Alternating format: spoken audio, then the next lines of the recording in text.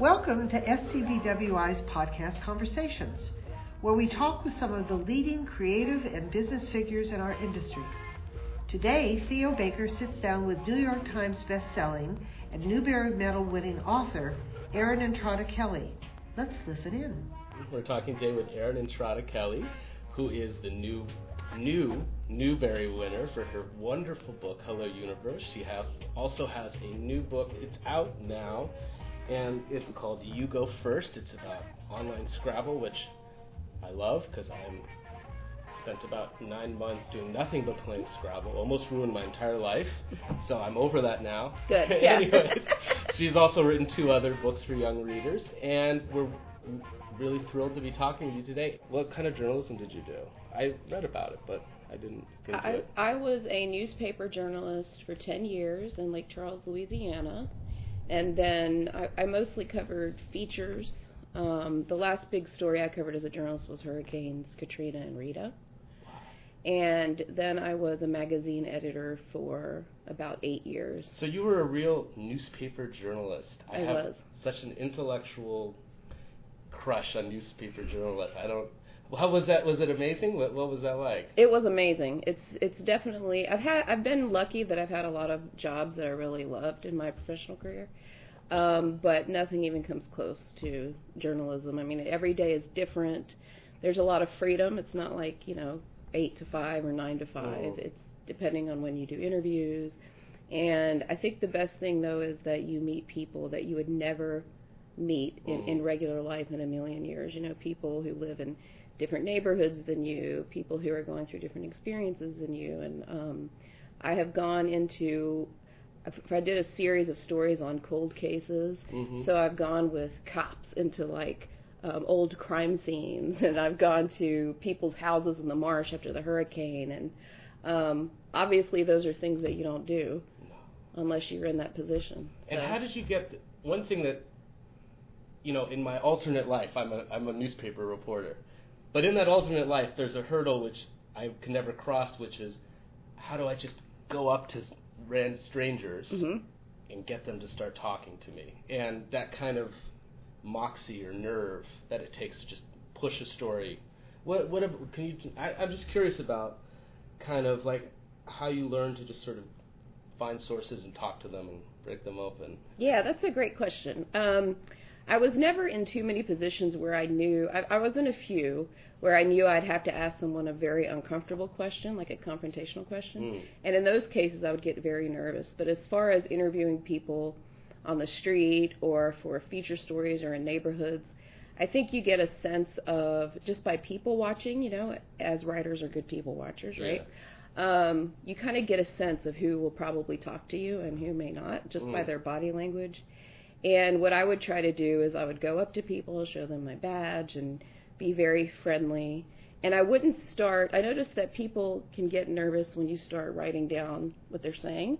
So I would usually wait until we've talked for a little bit before I started writing in my notebook, just so they wouldn't because people get nervous with the notebook between you. Here's the record. Yeah.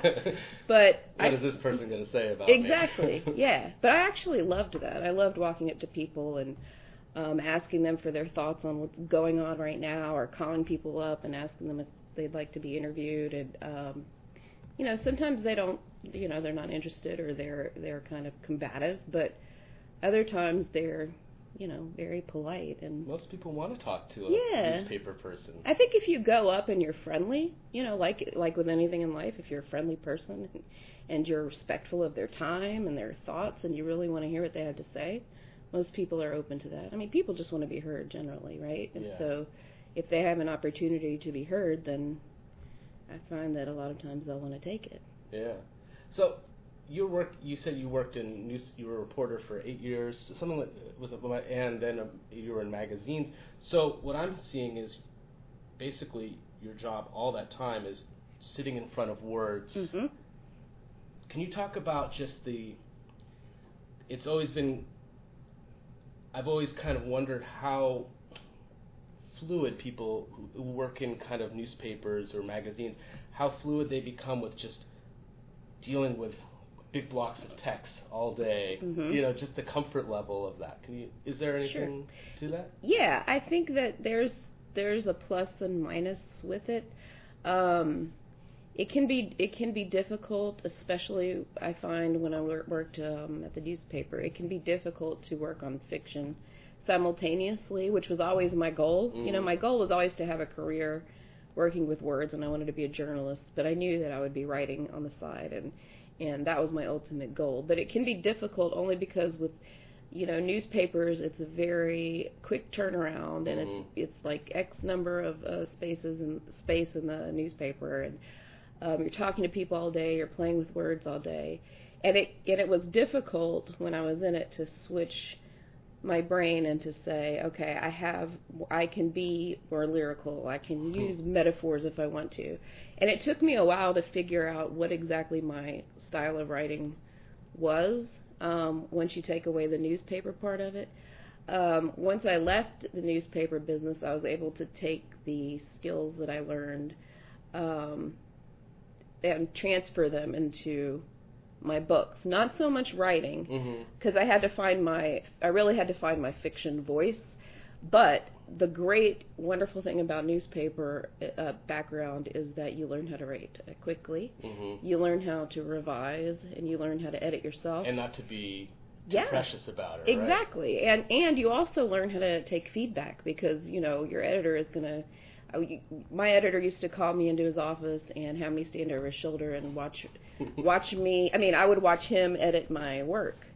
And those are all skills that have been pretty much invaluable to me as a novelist, because my feelings aren't hurt easily. I love to revise. I write quickly. I revise quickly. Because you got to get it done. There's a deadline. You got to. There's somebody waiting for you. Exactly. Was your editor really mean? No, he was great. No, he wasn't mean, but he was firm and took his job very seriously. But he was not mean, thankfully. He wasn't like the newspaper guys on TV. But yeah, it was an incredible experience, and it was such a great job, a great experience, and it's really helped me as a writer, as a full-time writer. One last question about that: how long did it? And then we'll get into. This is more. How long did it take you to get used to your editor just ripping your pieces apart every day before it stopped really hurting every time? Honestly, I feel like one of the traits that I have that has helped me tremendously is that I'm fairly impervious to criticism, as far as I'm not saying that you can't hurt my feelings, but I've been wanting to be a writer since I was a very little kid, and so I have always longed for and thirsted for feedback. Someone tell me what you think. How can I be better? And so when you go in with that mindset of knowing that, okay, nothing I write is going to be perfect, it can always be better, and you go in with the mindset of this is to make me better, instead of let me see all the ways that I screwed up. Those are two very different mindsets. So even when I went to the newspaper, I was very determined. I tend to be a very, determined person. So I walked in there and I started at the bottom as a proofreader, and I said, give me assignments. The assignments people didn't want, I would take them. And whenever I'd write the stories, I would ask my editor, can I watch you edit it? I just want to learn, because that's how you get better, right? Constantly evolving. That's impressive. Thank you. If only we could all kind of, not because everything's an attack on everyone. Every attack feels personal. It does, but it's not personal. And I think no you one learn. cares about you. Yeah, exactly. Nobody cares. Honestly, nobody's out to get you, right? For the most part, no. And I think you learn, especially as a writer, and the more you do it, and the longer you do it, you learn which feedback to take with you into your work, and which feedback is maybe just not in line with your personal vision for your own work. So, it's all about making yourself better. And if you focus on those negative, nitpicky things instead of the bigger picture, then, you just hold yourself back ultimately, I think. I was wondering if you could just kind of tell me a little bit about where you come from, and Sure. however you want to answer that. Absolutely. So, I was born in Kansas, but I grew up in South Louisiana. My parents, my father is from Kansas, and my mother is from the Philippines. And where I grew up, it's kind of a mid-sized town. There weren't very many immigrant families. In fact, I believe ours was the only one in the neighborhood, and there are very, very few Filipinos. So when I was growing up, I felt very much, like an outsider. Mm-hmm. And I didn't look like any of the kids at my school, and so I was teased a lot. And I was a very, very sensitive kid. I thought that even if I put like a glass on a table, I would do it softly because I didn't want to hurt the table's feelings. So it was a very sensitive way to live. So as you can imagine, when I was being teased and bullied, it greatly affected me, and it kind of colored my whole upbringing in Lake Charles and then Louisiana, and really informed a lot of my books. And then, is there one? I'll tell you mine. Is there one archetype, one like horrible thing that somebody said to you that you still kind of keep with you? I'll tell you mine if you want. Well, we can exchange and then we'll move on. Yeah. You know what? There's actually several. Kids would ask me if my family ate dog. Anytime you're called ugly, I think that's something that sticks with you, especially when you're a girl, unfortunately, more so. But, and I think the biggest thing was not necessarily words, but actions, because people would take their fingers and like make make slanty eyes and act like they were speaking, I guess, what they were trying to mimic Chinese. Those kinds of things. The things that there's no defense for. Yeah, what are you going to do? Yeah. Yeah, it was my first one where a kid said to me, "You're so ugly you made that plant die."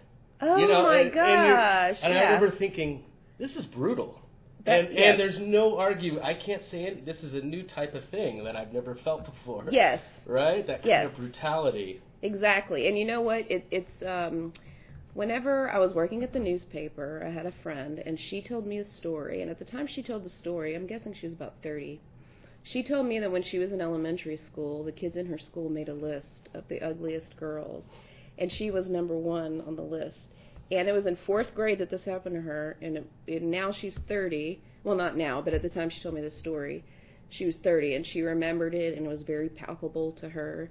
And that was part of the impetus for Blackbird Fly, my first book, where that happens to Apple, the main character. So the things that happen to us when we're kids, they really stay with us for better or worse, right? Yeah, no one gets out unscathed. So you were talking about how you grew up in a small part of Louisiana. So you went to, when did you leave Louisiana? Or could you just tell me, because now you went to Philadelphia at some Yes, point. I lived at around 2011. I moved to the Philadelphia area. So you stayed around in Louisiana, did you go to school around there? Or? I did. I got my degree from McNeese State University there in liberal arts and women's studies. And they have a good writing program too. Yeah, they do. Yeah, they have an excellent MFA program. And then around 2011, I moved. I had wanted to leave Louisiana for a long time. I've always wanted to live on the East Coast, be close to New York, be close to publishing and arts and entertainment and goings-on and writing communities.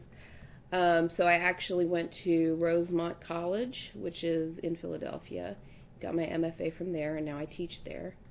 And now I live in Delaware. I'm a new Delawarean, I guess is what they're called. Nobody knows, right? Yeah. So when did you? So you were working at the paper, and then you were working in magazines. Mm-hmm. And were you writing fiction? Could you just tell me about your journey to how you? And if it's okay if it parallels what we've already gone through. Yeah. But you just take me up to when you first started getting either good or sold. Sure. So I started writing when I was really young. So since I was 8 years old, probably all the way till now, I've never stopped writing. I've never had a lull, but obviously it took me a while to figure out what I had to say. So for a long time, I couldn't, once we get into adulthood and I'm really trying to hone my craft. I was also a single mom, and I was going to school and I was working. So basically I was, craft books were kind of my go-to. Mm-hmm. And anytime McNeese had some kind of like community class, writing class, I would take it. And friends whose opinions I valued, I would ask them to read my stuff. And I was having trouble finishing full-length manuscripts, though. So I started writing short stories. And that's when I really started kind of finding my voice and my style, because my first publication was short stories. And I published several of them. And as I was writing these short stories, I realized that most of them had a protagonist who was between the ages of 8 and 12. There was something about that age that was drawing me, and they were all coming-of-age stories, written for adults, but they all had this main character who was a kid. And I thought there was really something to that. There's some reason why I'm drawn to that age. And so once I started writing middle grade and figuring out what I had to say to the world, that's when I really kind of found my footing. And I went the traditional route. I got an agent in, I guess it was 2013, and I sold Blackbird Fly in 2014. Could you tell me about the first thing you probably like a little literary journal or something? So a lot of people always like, that was actually the one that like was the most exciting. Could you just tell me about the first things you got published? Yeah. Actually, the first short story I ever got published is called The Legend of Fidela, and it was published in a now defunct but wonderful literary magazine called Story Philippines. It was a nationwide literary mag in the Philippines, and I actually used that, kind of like the bones and skeletons of that story, to build the fantasy that I'm working on now, which comes out next year. Okay. So it all kind of comes full circle. But interestingly, I think the most excited I ever was at that period of my life wasn't when I got that published. The most excited I was I was mailing out, because, this was snail mail days. I was mailing all these short stories out, and I would get form letter. And then finally, one day, I got a postcard, which I framed. And I still remember the guy's name. It was Paul Augusto. And he wrote a handwritten note, and it said, "Dear Erin, I'm sorry we can't publish your short story, but I want you to know that it was in the final cut, and we would love to read more of your work." And I got so happy. I framed it. I was happy. And people would ask me, why did you frame a rejection letter? And I said, it's not a rejection. It's the best. I mean, someone took time to read and really consider my book, and took time to write me a note. And after getting all these form letters, that one postcard, was enough to light a fire and say, wait a minute, maybe you're almost there. Yeah. Because as a newspaper person, how busy everyone is, how cynical they can be in publications. Yes. And as a magazine person. Yes. Right. Something comes in the mail. Yes. Yeah, right? I just, for the listeners, I just made kind of a face that was, I won't even look at this stuff. That's, right? Yeah. And so you knew that, like, to break through that pile is a significant accomplishment. Yes. And so, could you talk about a little, because one of, like Hemingway, that old guy, he's talked about how being a journalist, helped him really write nice declarative sentences. And it sounds like, and you still have, like, in your fiction, you'll say, so-and-so, age 12. I feel that callback to, but it doesn't, it seems, you don't write, that kind of short, nothing but the facts, ma'am, sentences. No. So could you talk about how your style diverged from the kind of writing you were doing formatively?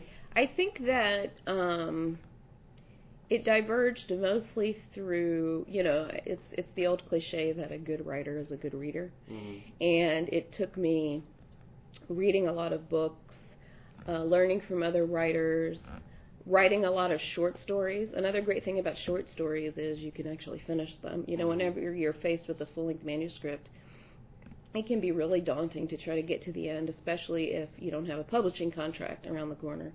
It's a lot to take on. It is. Without the validation or the comfort of having, knowing that you have a deadline and it's going to be published. It's a completely different feeling. So I found my voice and my style a lot through writing short stories, doing writing prompts. I would keep a journal, and for a while I thought, okay, I'm going to write in this journal about my daily life. And then I would realize I would only write in it when I was angry. So if I would pick up my journal later, I sound like the most miserable, angry woman who ever lived. But then I started doing writing prompts instead. Mm-hmm. And, I teach writing now, and I'm a big believer in prompts. A lot of writers, cringe at them because they're like, oh, I don't want to write on the spot.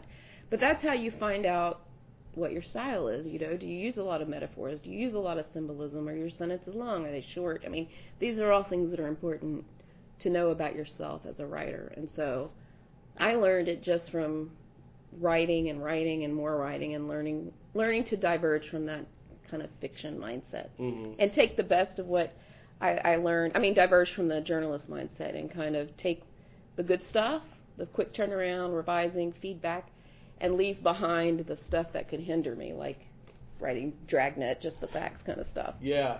Well, I've read that you're very almost meticulously organized about how you write. That I've read about your...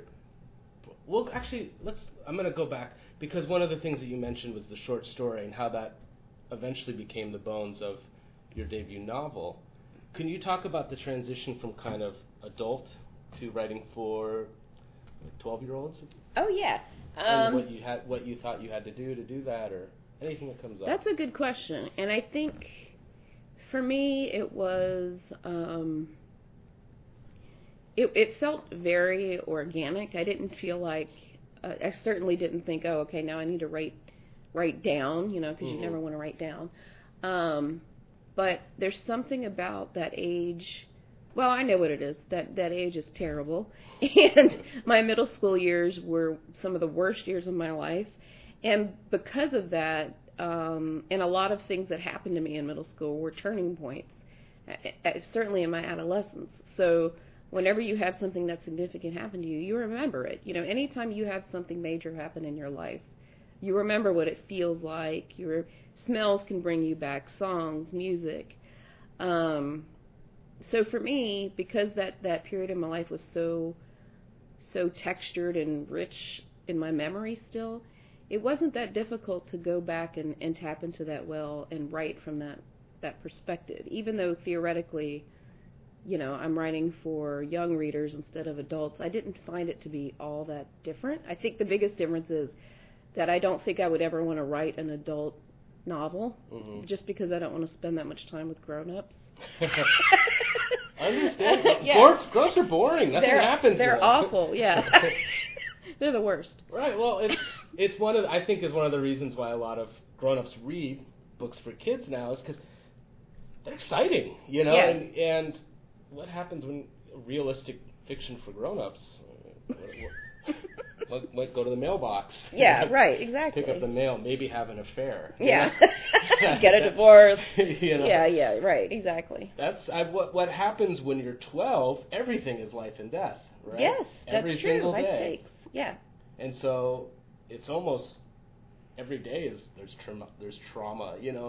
Someone doesn't look at you. Yes. Oh God, I'm dead. Yeah, exactly. And that one thing that really bothers me is when adults, tell kids that, oh well, wait till you get in the real world, or you don't have anything. Wait till you have real problems or a real boyfriend. Yeah, and that always kills me, because those young people, they live in a very, very real world with real problems. And just because they're young doesn't mean that they don't have complex thoughts and belief systems and personalities, just like you and I did, just like we all did when we were that age. And, when you're 12, it's not puppy love to you, it's real love. And when adults dismiss it, I feel like there is a certain lack of respect. And if you're going to write for young readers or spend time with young people, you have to have some kind of mutual respect and not patronize them, because to them it is real love. It's not puppy love. It's more real than what grown-ups feel. Exactly, it is. It really is. I could say that. no disrespect to our wives and husbands, but the first one, that's the one that really hits you, you know? Yeah, it is, yes. So you said, like, you made this transition from writing about, first you were, you know, writing magazines and feature writing, and then you start writing fiction, short fiction for young adults, for grown-ups. Mm-hmm. I've never been able to do short fiction. There's so much you gotta jam. It's pretty tricky, yeah. Right? Anyway, and so then you start writing long fiction for kids, and that all felt like a natural progression to you. And so how did you go about, I don't know, I guess just like the business of that, or situating yourself to have a career that would be satisfying for you? That's a great question. So I have always been fiercely, I guess I'll say, goal-oriented. So even as early as high school, I knew, well, as early as elementary school, I knew I wanted to be a writer. But of course, when I was in elementary school, I thought, I'm just going to be Judy Blume, and it's going to be great. Because you figure that's how it just happens, right? You just get a book published. But as I got older, of course, I realized realistically, I can't just be a novelist. I have to have a job. So I pretty much lined up my cards as best I could to have a career in journalism, because I knew that was something I was passionate about, and it was still working with words, and then I could write during my free time. I had some hurdles because I unexpectedly became a single mother, and then so now I can only go to school part-time. And I like to think what I made up for, what I lacked in, you know, like practical access to stuff, like going to school full-time, I made it for in Moxie, right? So when the paper was hiring a proofreader, you know, I just marched in there with my resume at 18, and I had no qualifications, of course. The only thing I had was that I wanted to be a journalist and that I had a perfect ACT score in English. Those are the only things I had. But I acted like I belonged there, you know, and I kind of walked in with this determination. And my editor, Brett, and my editor, Brett, hired me. And there were several applicants for the proofreader job. Most of them retired English teacher, people who had way more qualifications. But he took a chance, basically. And just a few years ago, you know, I reached out to him just to let him know that, you know, you took a chance on me and you changed the whole course of my life. Because I was a single mom, what are the chances I would get a job at a newspaper? Probably pretty slim. But once I was in there, I mean, you couldn't shut me up. I was like, send me on this assignment. I'll do this work. What are you guys working on over here?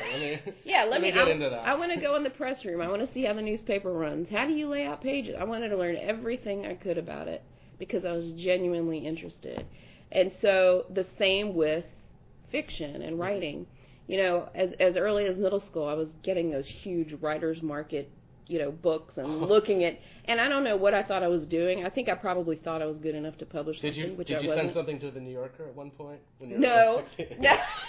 Surprisingly, I did not. But I did have, like, I would highlight.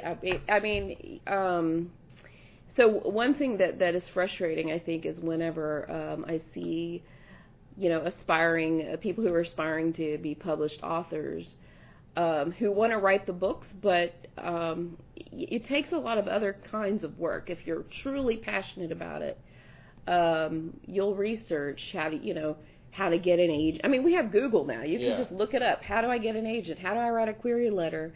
What do I do about this?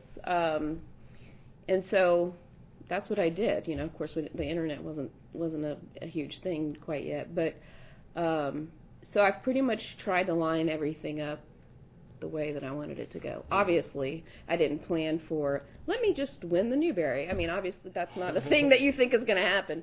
So I thought, well... But regardless of the Newbery, you were set up with a kind of a path that good to you. You got to write novels and get paid for them. I did. And I also had, like I said, very fortunate to have day jobs that I really liked. I mean, and very few people can say that, right? So when I moved up here, I worked as a copy editor in a job that I loved. And I was editing It was for a Medicaid managed care company, so it was very different, but using similar skill sets, but not sucking my creative energy. Yeah, I want to ask you about that later, too. Yeah, and so I was able to do... I liked going to work, and I liked writing my books, and now I'm able to support myself just on my fiction career alone, which is incredible. But I think it's all about, knowing what you want and really going after it, and there's a little bit of luck involved, I think. There's a little bit of timing involved. And I think it's about, perseverance and resilience and all that good stuff. And just diving in, full force if something you're passionate about, if you have a dream. I'm a big believer in having a dream. But then being obsessive about. Yeah, really going after it. Don't just want to be a writer because you think, you have this romanticized view of what it means. I mean, really get in there, and if you really want to, go after it, So that's what I did. You've been listening to part 1 of Theo Baker's conversation with Erin and Trana Kelly. But we're coming back with part 2, and we hope you'll join us for that. I'm Lynn Oliver, and on behalf of all of us at SCBWI, thank you for listening.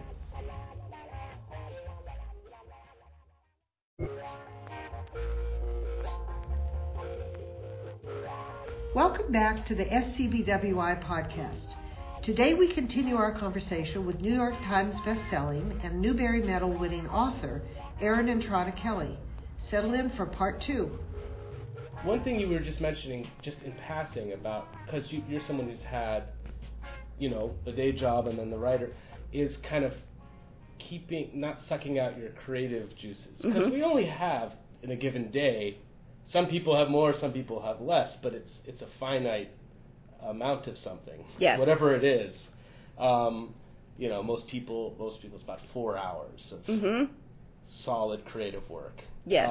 So how would you kind of keep that intellectual or creative energy to yourself while you're storing it up while you're going about your day so you could? That's a great question. So I found that as much as I loved working as a journalist, it did kind of pull energy out of that creative well, because you're writing, you're interviewing people, it takes a lot of energy.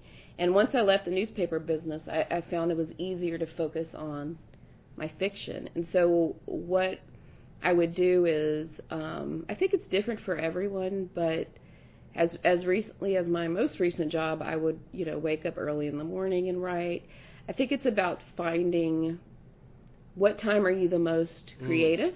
For a lot of people, it's early in the morning, even though most people wouldn't claim that they're morning people. But like when it's still dark out early in the morning for you? Yeah, I would wake up like at 5 o'clock, so it's not like 4 a.m. or something, but everyone is active at different times, and I think it's about building your creative life around you rather than trying to, for example, some authors will say, I write from 5 a.m. to 7 a.m. Monday through Friday.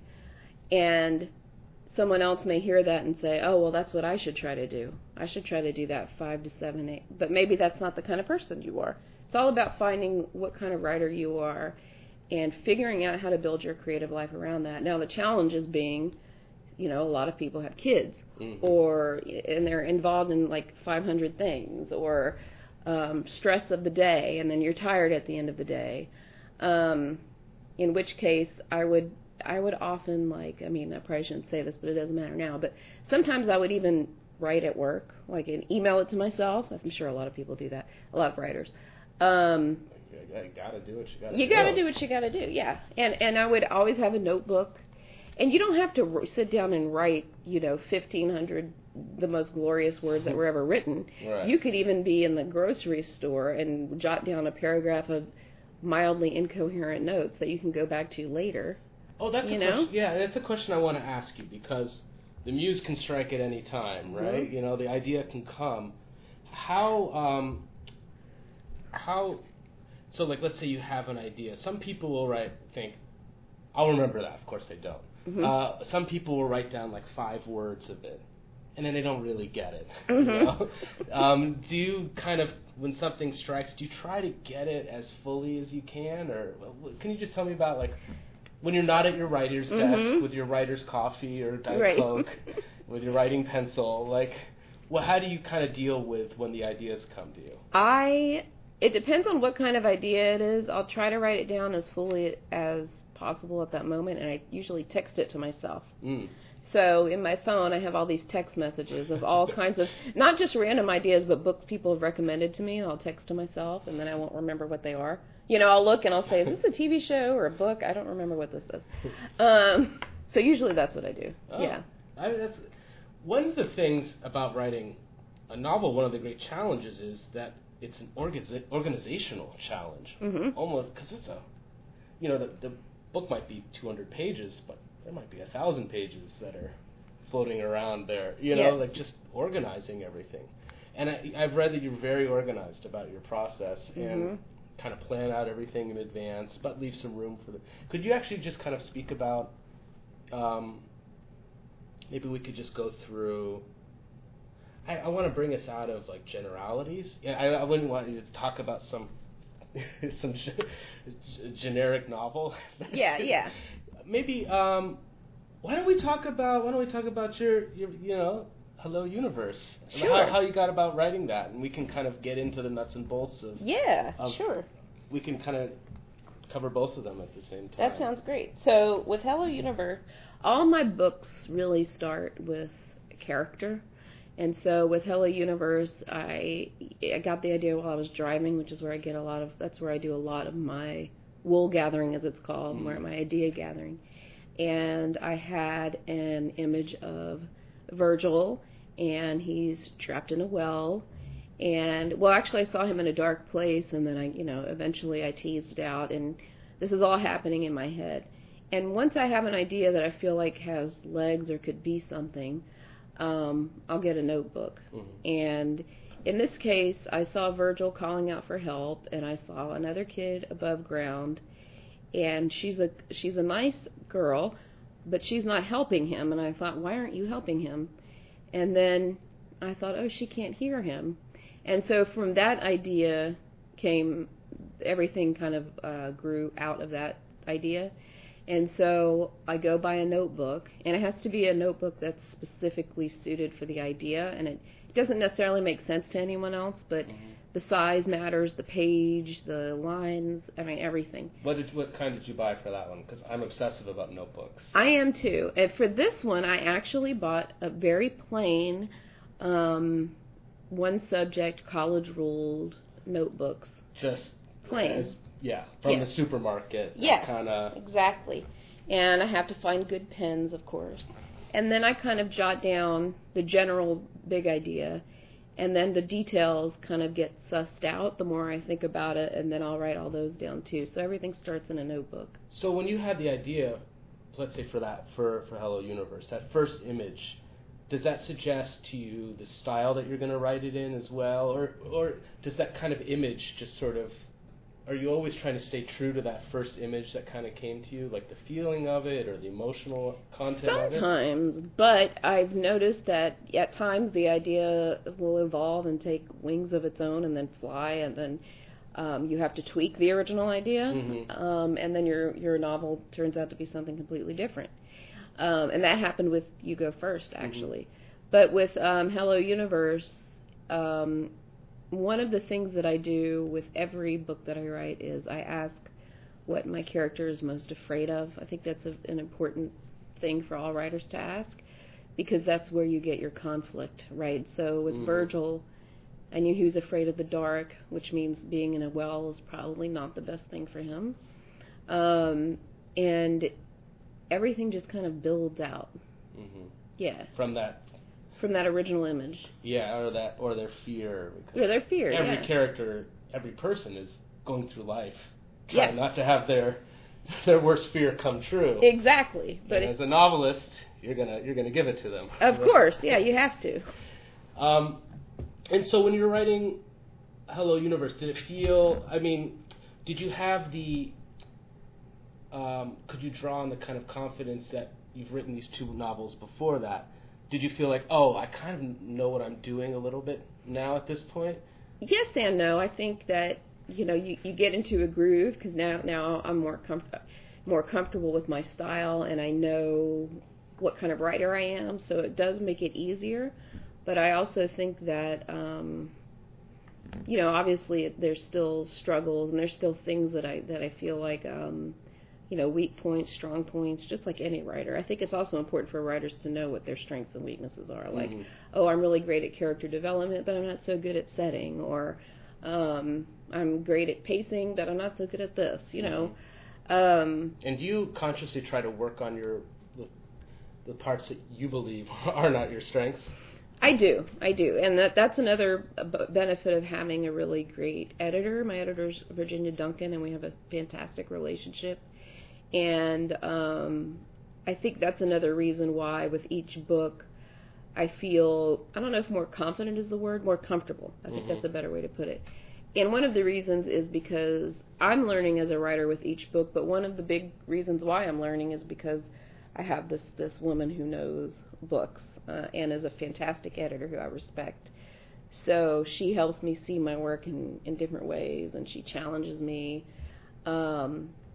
So, I'm never going to get to a point where I say, well, this is my 7th book, Virginia, so you may not touch any words. It'll always be, what do you think? Virginia's kind of like my, the teacher in school where I turn in my book and then I'm sitting there wondering what she thinks, even though I've had success to this point, and, You still never know, right? Oh, no. And I would never want to get to the point of, oh, well, this is my best work. And clearly you won't have any comments. Well, it's something everyone always thinks about people who are successful or even doing good work. They think, well, they must just be so happy with themselves all the time and just know that what they've done is great. Yeah. And no, of course, that's probably not. That doesn't happen. No, and that's another thing. No, because it's like whenever you start off, for me it was, I just want to get a short story published. Then you get a short story published. Now it's something else. Oh, I want to get an agent. Then you get an agent. Now I need to have a book deal. You get a book deal. Now I need another book deal. So the needle is always going to be moving. So I think the trick in life and in this publishing business is to just be comfortable and content with where you are, but always strive for something bigger. But it can be disheartening if you expect a lot of yourself, and I think writers often do, So, well, now I'm going to be on the New York Times bestseller. There's always going to be something. Yeah. There'll always be another person who has more, who has movie deals and 6-figure for one book, and that's never going away. So. So can I ask you what is? I don't know. What's kind of? Are you able to pinpoint sort of what's animating you? What's getting you out of bed to write every day, besides the looming deadline? Yeah, that's a great question, and I think it's what gets me excited about writing every day is honestly the story and the characters, and that's kind of a basic answer, but even here in LA at this conference that we're at, I'm itching to get writing. Like I want to write. So you're one of you enjoy sitting down to write. I love one of it. those people who's like, oh God, no. Write today. I will say this: I struggle with first drafts. I love the revision process, and that's the process I'm in right now with the fantasy I'm doing.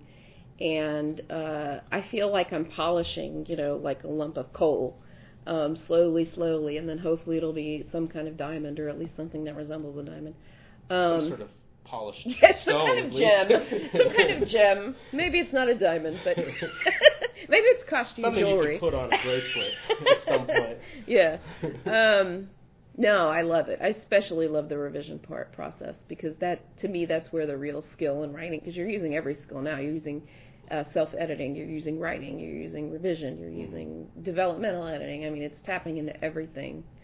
And you've got something there that you can't just erase. Yeah. In the first draft, there's the anxiety of maybe I'm taking this really in the wrong place. Or this could all fall apart. Yes. Just like that. And my thing is usually, my self-doubt is, this is the most boring book that's ever been written.